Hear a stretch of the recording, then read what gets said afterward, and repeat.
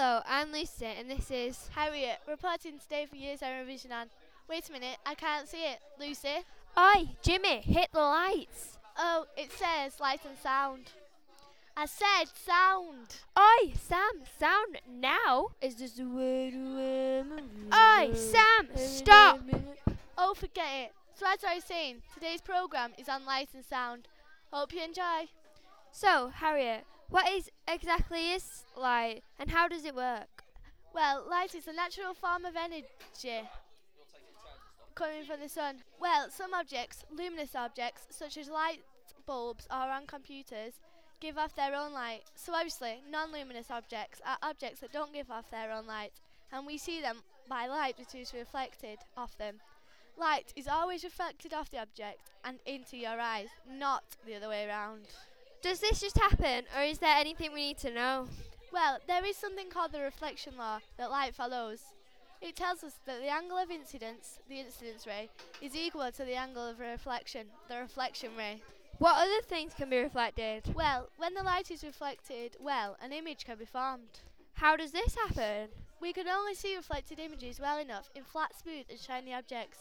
We get reflection on these surfaces because the light reflects in the same direction to form the image because it meets at the point, but on rough surfaces you have scattered light, which reflects in different directions so that you cannot form an image. Is there anything that the image reflected off the object must be? The image must be laterally inverted, the same size as the actual object, the same distance, and not real. Is reflection even useful? Is there anything other than reflection that we can do with light? You can make light rays bend by slowing it down or by changing its speed. This is called refraction.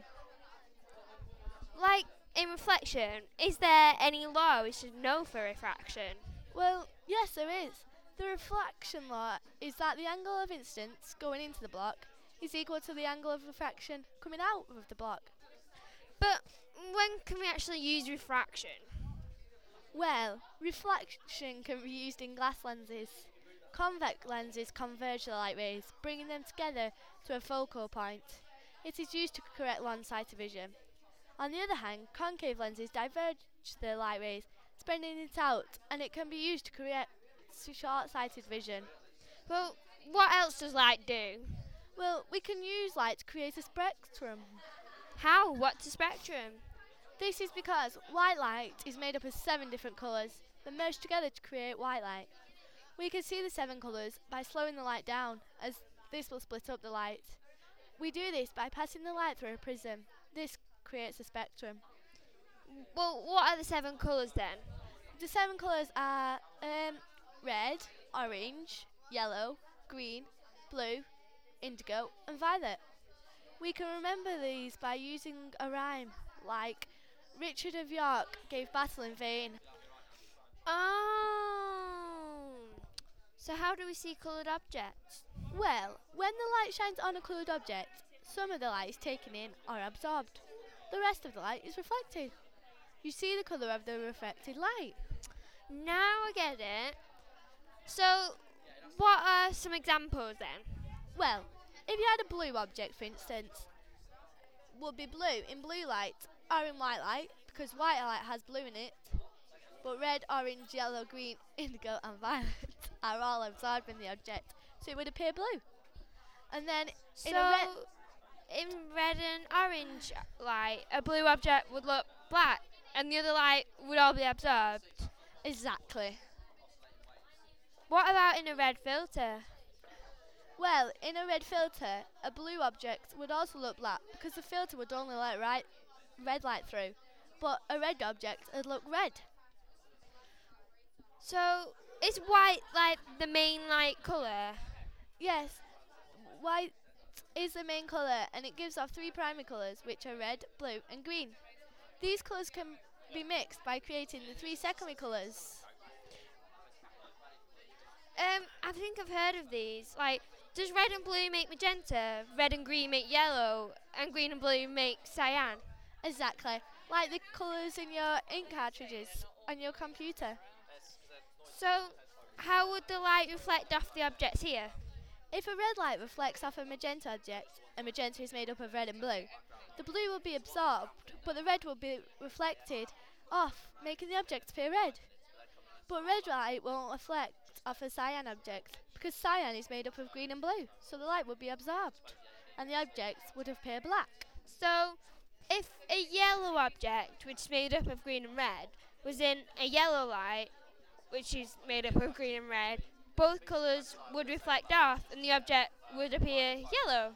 Right. Oh, you're really clever. You're so clever. I know. Right? No, lie. Exactly.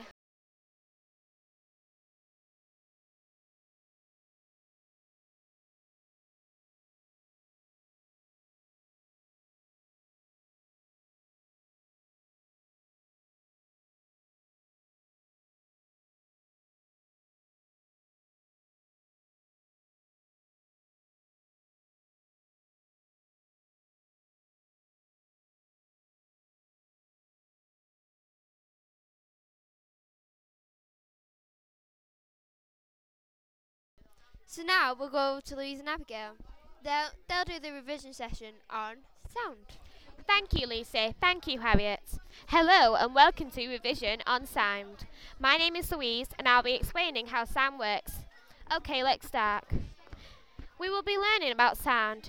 We have a caller. Our friend Abby is going to ask us about sound. Hello, Abby. Hello, Louise.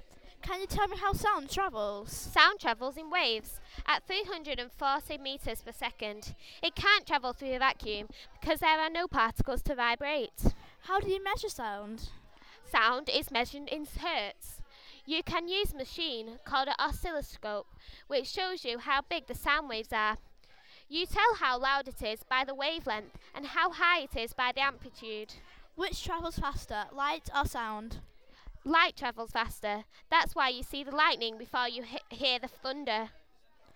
Does sound travel quicker through a solid, liquid or gas? Sound travels through solids best because there are more particles to vibrate. Thanks a lot. Bye. Bye.